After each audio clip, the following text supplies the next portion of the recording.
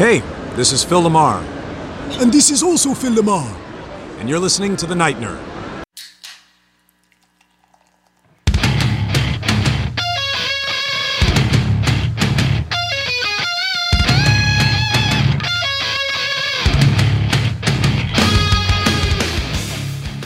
Welcome to the Night Nerd Podcast. I'm your host, Lance. It's Thursday, so we're going to talk a little bit of history.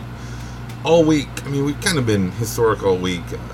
More nostalgia than history because we've been celebrating the new movie. It's out.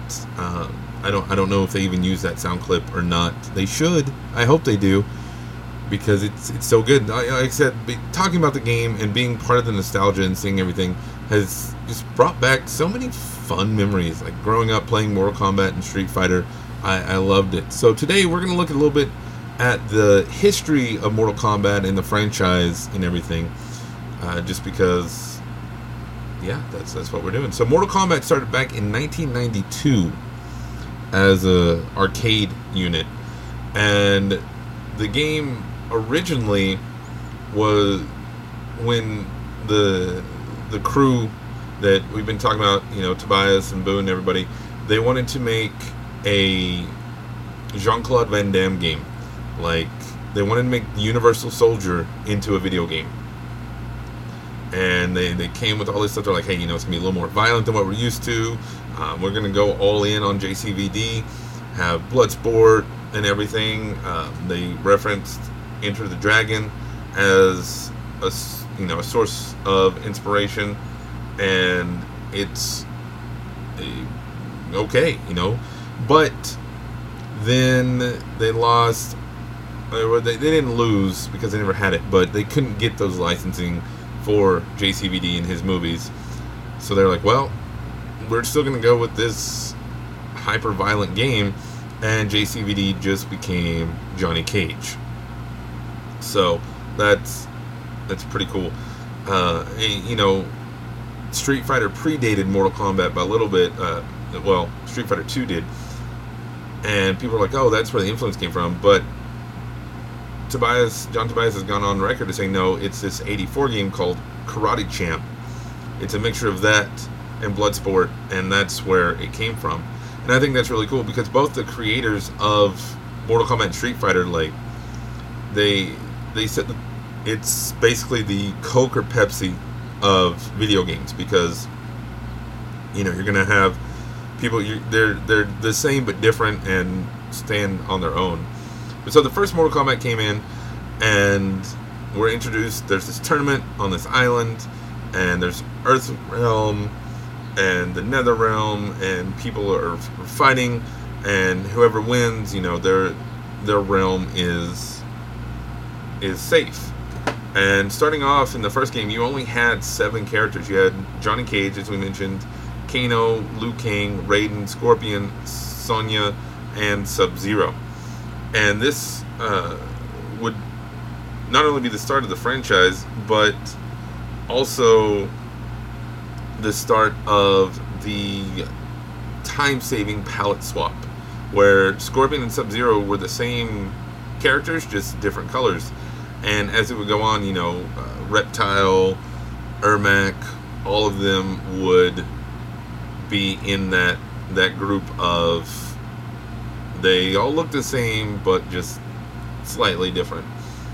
And we talked a little bit about all the drama that went around, the ESRB rating, the censorship, the Senate hearings. Even as recently as 2019, there's been all sorts of accusations and blame for Mortal Kombat. Back in 2012 at the Sandy Hook shootings, the NRA was like, oh, it's Mortal Kombat's fault. Well, 2012, if you look at the Mortal Kombat timeline, they hadn't had a new game. There was no new Mortal Kombat game that year, and everybody was like, you're making dated references. But that was one of the only years that there weren't games. 92, you had Mortal Kombat. 93, you had Mortal Kombat 2, which expanded the roster to 12 characters. So you got Baraka, Melina, Jax, Reptile, Katana, and Shang Tsung was now a playable character, which was cool. You know, it's always cool when you get the boss in there. And then 95, you had Mortal Kombat 3. And later that same year, you had Ultimate Mortal Kombat 3. So in Mortal Kombat 3, you had 14 characters and a hidden character, which was cool. And then Ultimate Mortal Kombat 3, there was 4 new characters, there was classic characters, there all sorts of hidden characters, and that's why Mortal Kombat 3 is actually my favorite out of all of them. It's the best one. Then Mortal Kombat Trilogy was released in 96, and what it was just a collection of the previous 3 games. Then they got kind of bold, I guess. And to say Mortal Kombat got bold, given the fatalities and gore, it's saying something. In 97, they came out with Mortal Kombat Mythologies Sub-Zero. This was on PlayStation and N64. And this was a side-scrolling game.